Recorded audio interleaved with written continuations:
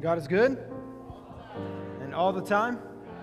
Hey, thank you for being here this morning. And I am I am at least 21, but I am a few years ahead of that.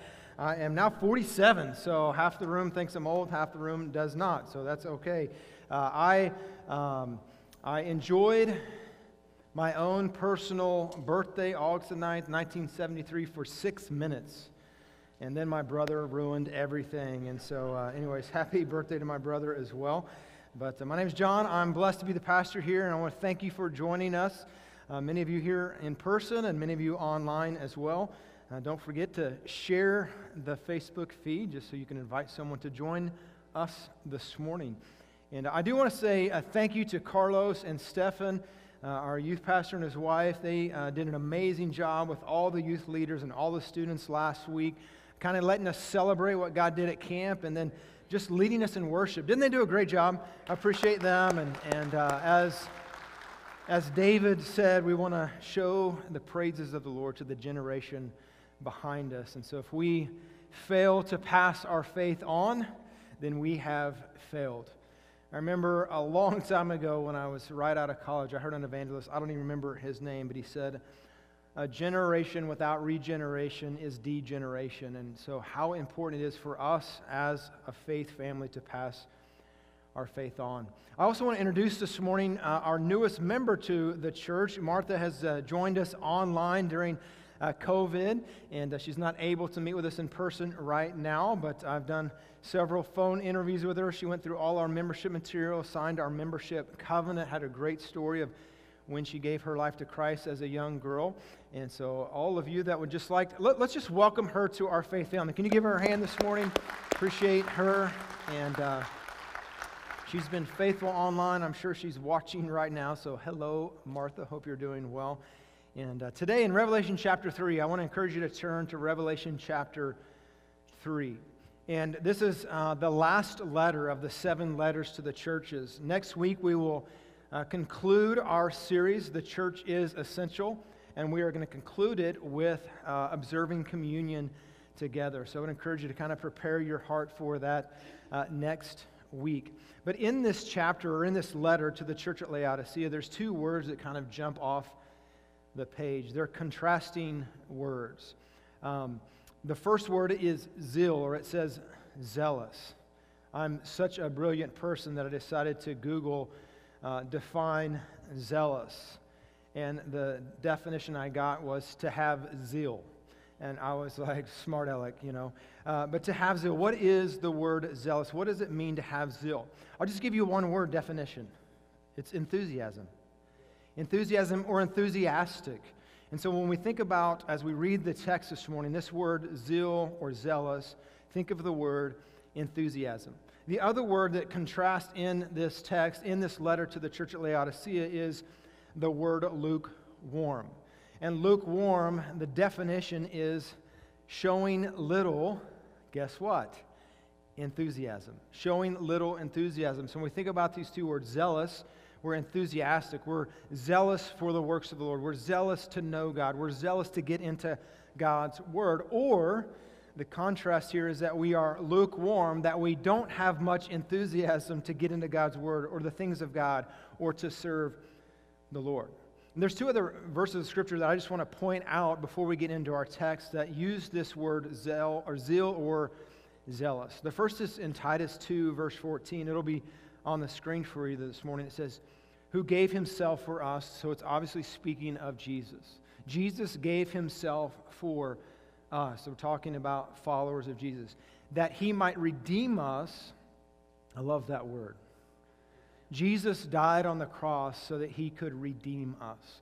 That he could purchase us. That's what the Scripture says. We are purchased by the precious blood of Jesus. We have been redeemed. We've been reconciled to God, our Creator. Our sin broke fellowship with God, our Creator. And so Jesus, in his compassion and mercy and his love, took our punishment, died on the cross so he could purchase us. He could redeem us for every lawless deed and purify himself, his own special people. Like You see throughout the scriptures that we are a chosen people, a royal priesthood, that as we sang about this morning in Ephesians chapter 2 says we were once far, we've been brought near, we were aliens, we were strangers, we have now become citizens, we were orphans, we have been adopted, that we are His special people.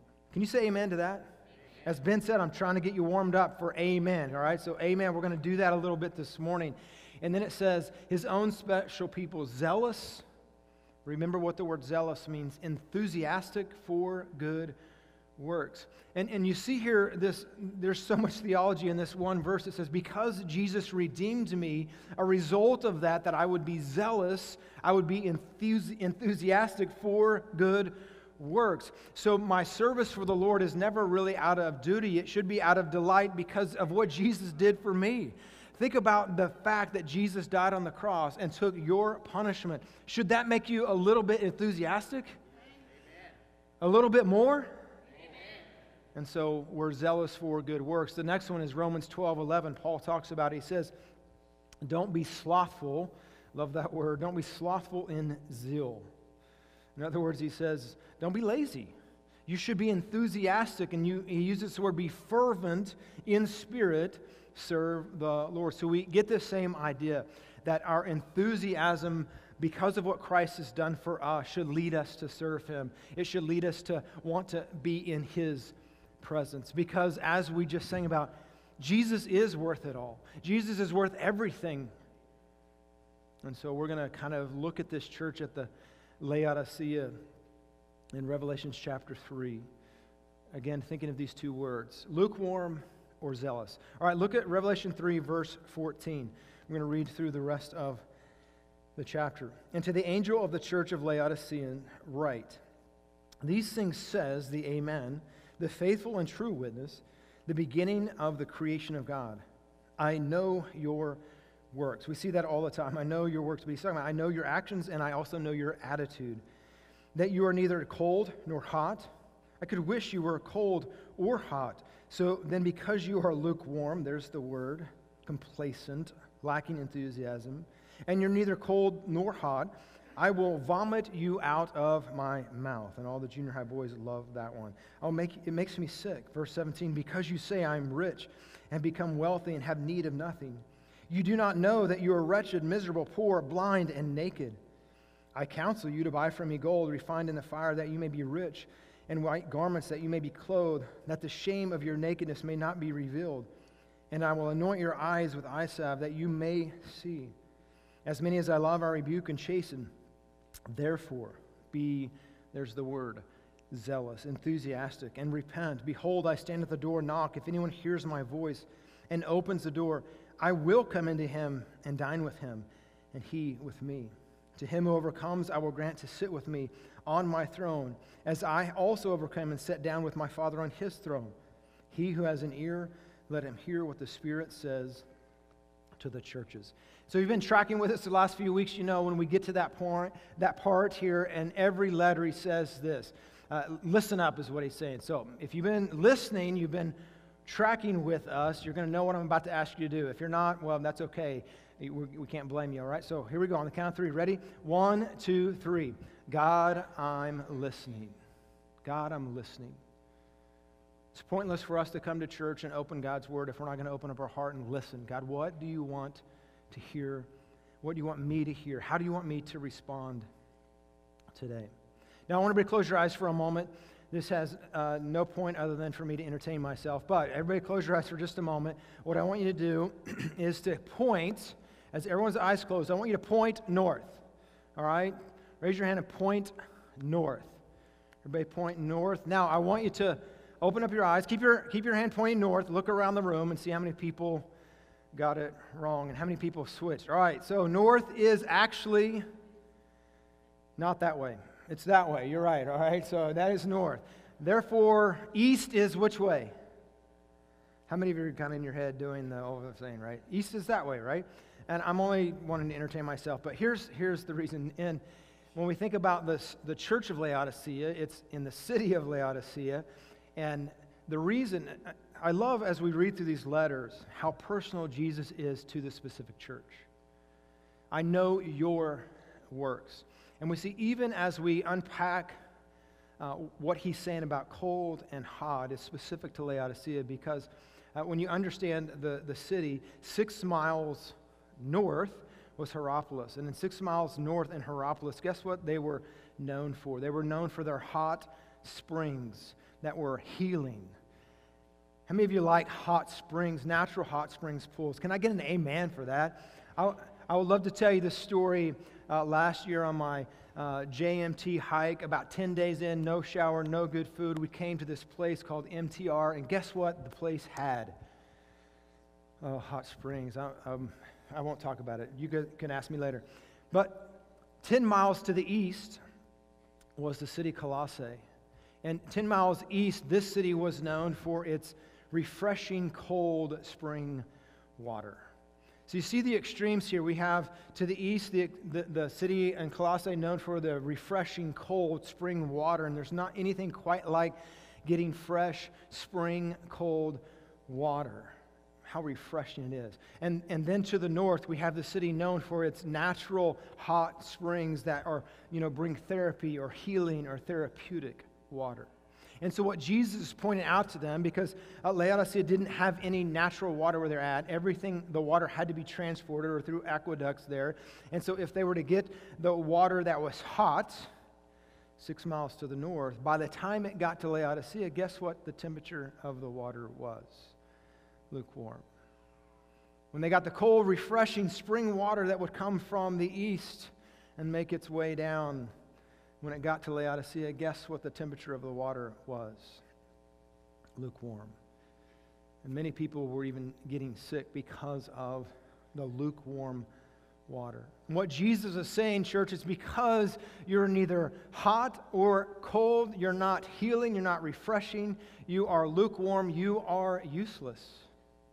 What a sad statement for Jesus to say about the church. And before we think, oh, this is really harsh, surely Jesus didn't say that. Remember what he said on the Sermon on the Mount in Matthew chapter 5, verse 13. Remember what he said? You are the salt of the earth. So we as followers of Jesus, we are salt of the earth. But if the salt has lost its flavor, what does it say? We're good for nothing. Lukewarm, useless, flavorless, good for nothing. And as we look at the letter to the church, and as we kind of walk through this morning, then we, I think, need to look at this collectively as a church. But before we do that, maybe we need to look at this personally as a member of the church. Am I lukewarm? Or am I zealous? Am I enthusiastic or not? Now, what's the cause of a lukewarm heart? Josh Smith put it in really one hyphenated word. The cause of a lukewarm heart that we all deal with is this word, self-deception. How easy it is for us as Christians to deceive ourselves into thinking everything is good. Yeah, I mean, I come to church even during COVID. I wear my mask like I'm supposed to. I'm pretty good. Everybody like to pat themselves on the back? I'm a pretty good Christian. And so self-deception, the church at Laodicea, remember what it said? They were rich and need of nothing. Again, Jesus speaks to some personal things in their life. In fact, there's 3 things that the church or the city of Laodicea was really known for. They were known for their banking system. They were the wealthy of the wealthy. They were rich. They were also known for their clothing manufacturing. In other words, they had clothes. They were also known for medicine. They had developed a salve that would bring healing to some degree of blindness. Think about the text we just read. You think you're rich and have all the clothes you need, and you can see. And what does Jesus say?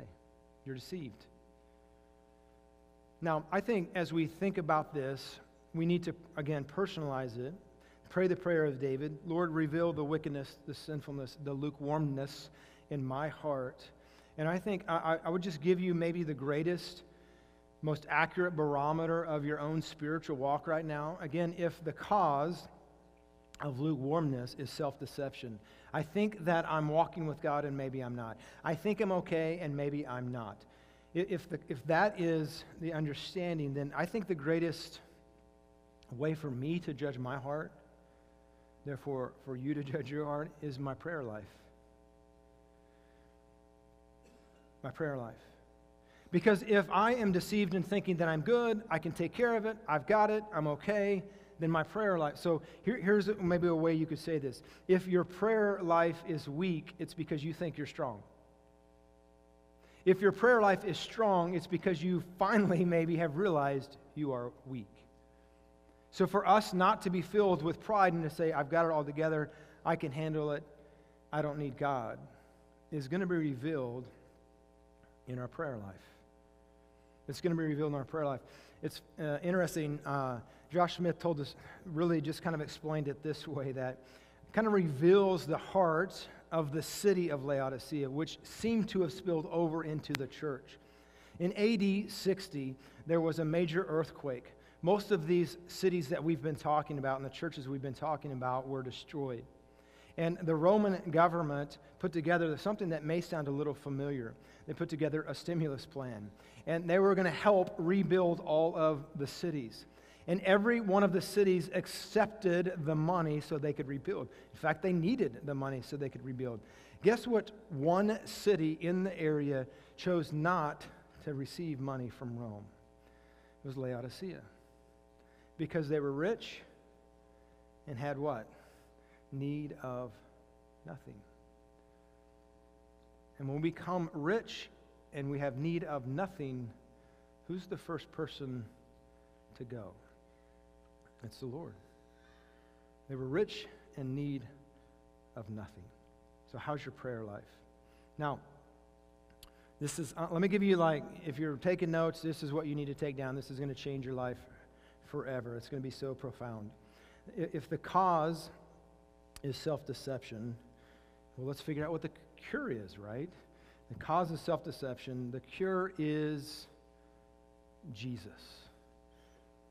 Everybody says, whoa, so profound, right? Jesus. It's like when you ask your kids on the way home from Sunday school, what'd you learn today at Sunday school? What do they always say? Jesus. Yeah, I don't need a church answer. I need a real answer, right? But the truth is, that is the answer. Jesus is the answer. If I'm going to cure my lukewarm heart and realize that I'm deceiving myself into thinking that I am exactly who and where God wants me to be, then I'm going to have to understand that I need more of Jesus. And in this text, we're going to see that Jesus reveals himself. He's going to reveal himself, and the more we know about Jesus, the more we understand who Jesus is, the more we will be drawn to be like him, the more we will be drawn to want to know him. Revelation 3:20. It's a pretty familiar verse if you've grown up in church a lot, and here's what it says. Behold, I stand at the door and knock. If anyone hears my voice and opens the door, I will come into him and dine with him, and he with me.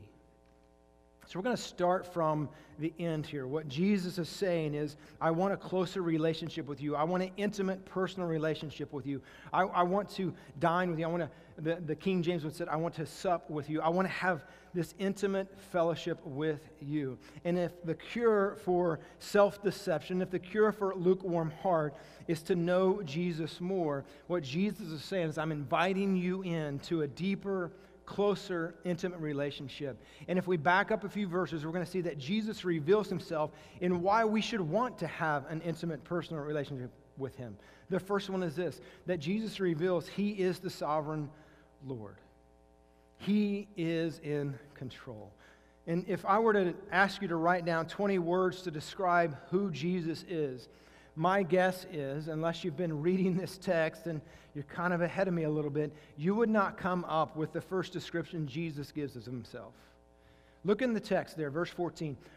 Look at it for yourself. What is the first description that Jesus gives of himself? It's a word that we wouldn't necessarily use really as a noun to describe a person, but he says, I am the Amen. Jesus says, I am the Amen. Well, what does that word mean? It means truth. It means certain. It's like the final word. Do you agree Jesus is the Amen? Hey, some of you got it. Very good. Let's do it. Do you believe that Jesus is the Amen? What else does he say? I am the faithful and true witness. Some of you are tracking. I am the beginning. I am the creator. He is Lord. Is he worthy of your praise? Is he worthy of your time? Is he worthy of it all? We sang it, but do we live it? And that's where we have to really evaluate our life. This church, we're rich, in need of nothing. They did church well. They came together, they gathered, they praised, they sang. But Jesus is saying, but you don't even know. You're wretched, you're poor, you're blind, and you're naked. You are lukewarm. So Jesus wants us to understand, church, he is Lord. Not only is he the sovereign Lord, the second thing he reveals about himself is he is a wise counselor. In verse 17, he points out, you think this, but you're really this. And in verse 18, it seems like it's set up to really drop the hammer down. You know, as a parent dropping the hammer on their kids. But what does he say? Hold on a second. Listen, church, I want to counsel you. I want to encourage you. I want to help you. I want you to look what he says, to buy from me gold refined in fire, that you may be rich. White garments, that you may be clothed, that the shame of your nakedness may not be revealed, and that anoint your eyes with eye salve, that you may see. Remember what he says, you were poor, you're naked, you're blind. Your clothes can cover your body, but they can't cover your shame, Jesus says. The salve can heal you physically, but it can't heal you spiritually. Your wealth can bring you happiness, but it can't bring you joy. What Jesus is saying, listen, church, don't waste your life on things that are temporary.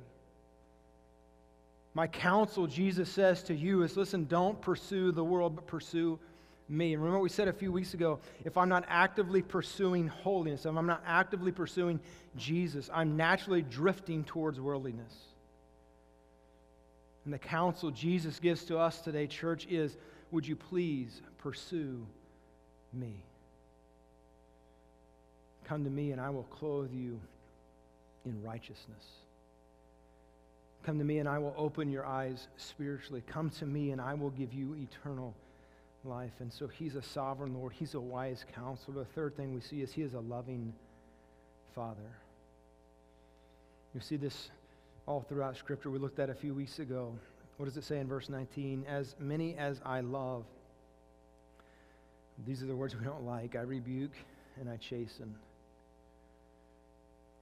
When I get out of line, I'm thankful that Jesus rebukes and chastens me. For one, it corrects me, but two, it reminds me who I belong to.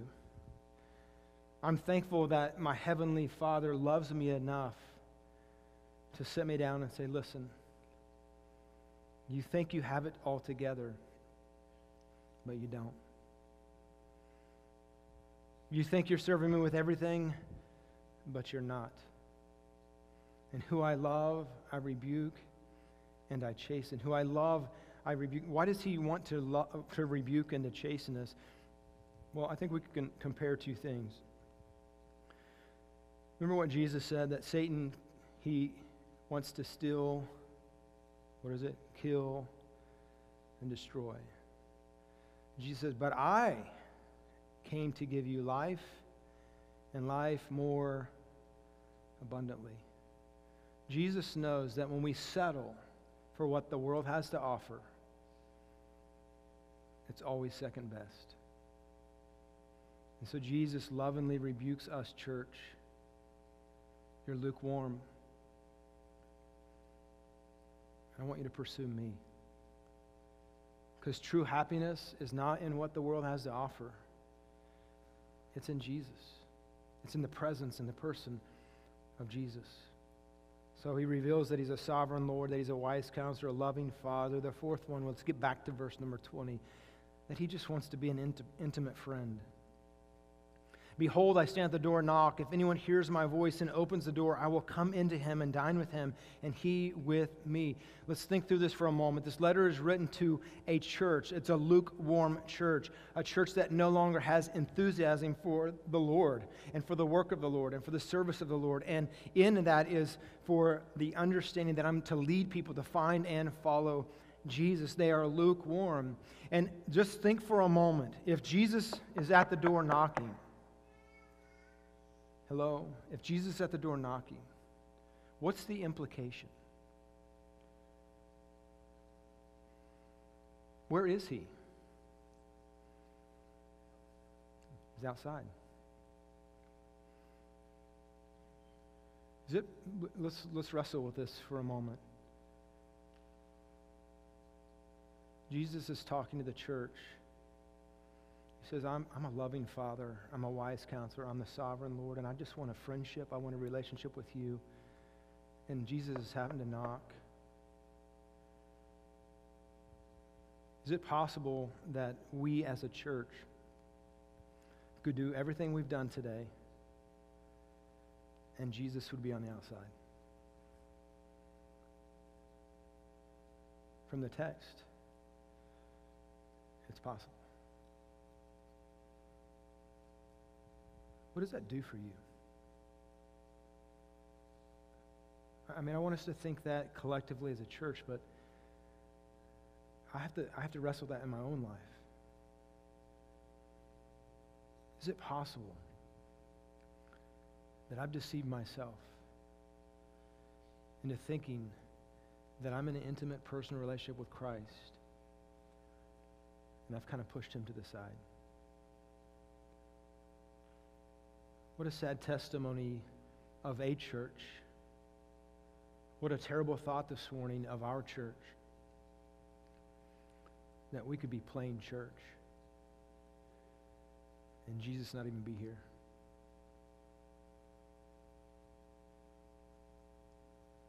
I don't want that. I hope you don't want that. Remember what Pastor Haley said a few weeks ago. If the church is dead, it's because the members are dead. If the church is lukewarm, it's because the members are lukewarm. So what's the response?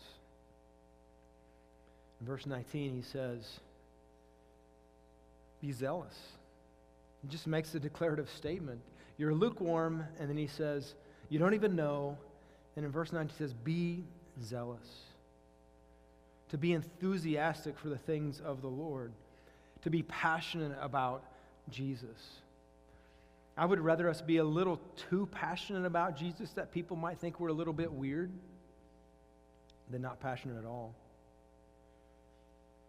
The truth is, you guys, everyone in the room, you are passionate about some things. And this is, me stepping on my own toes right now. If I were to go look at your Facebook post over the last month, what passions would be revealed?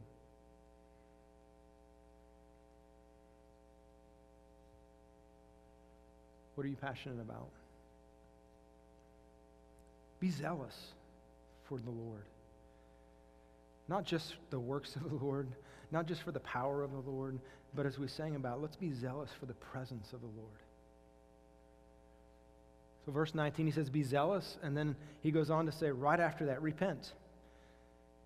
Beginning to hate that word, right? Because it seems like all the time when I'm faced with something, Jesus is pointing out, he's giving me wise counsel, and he always says, well, just stop doing it.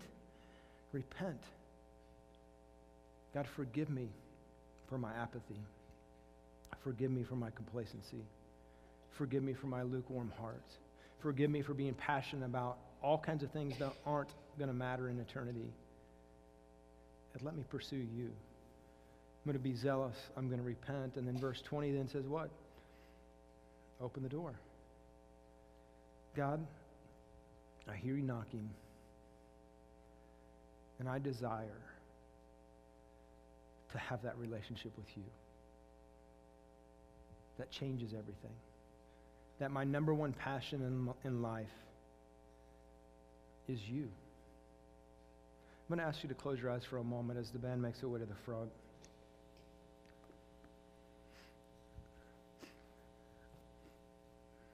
I think public confession is healthy.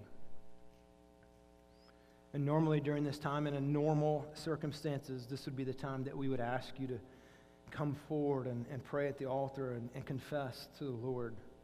And we understand we're not in normal circumstances, and so I'm not going to ask you to do that for obvious reasons this morning. But here's what I'm going to ask you to do. If God has revealed to you through His Word this morning that the word enthusiastic or enthusiasm doesn't describe your walk with Him,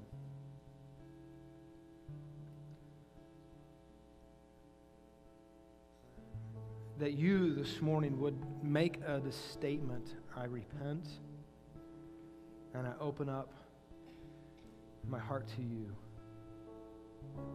If that's you this morning, you would like to publicly confess, I repent. God, I want a deeper relationship with you. Would you just stand right now if you're in the room? Just stand. I'm confessing that I've been lukewarm. And I want to be on fire for God. I want to pursue Him. God, I ask this morning as those that are online, Lord, that are making these decisions in their home, those of us in the room this morning as we stand here publicly acknowledging that we are not on fire for you, that we have not been zealous, enthusiastic, passionate about you and the things of the Lord, that our passions have been derailed on things that don't matter, that don't last, that don't have eternal significance. God, we as individuals, we as a church, we repent and we ask you, Lord, as we hear you knock, come in. We want an intimate fellowship with you, that we could honestly say, if less of me means more of you, I surrender. God, I pray in the next few minutes as we worship that we would just pour our hearts to you, that you would ignite that fire in us to pursue you passionately. I'm going to ask everyone to stand this morning. Ben's just going to lead us in this powerful song, but the words are pretty, they're hard, they're easy to sing. I'm not sure they're easy to live. And as we sing the words, I want you to wrestle in your mind, is this what I'm declaring today? That in order to have more of God in my life, it may mean less of me. And God, I'm willing to surrender everything again and say, God, I just want you. I want to pursue you. Let's worship together.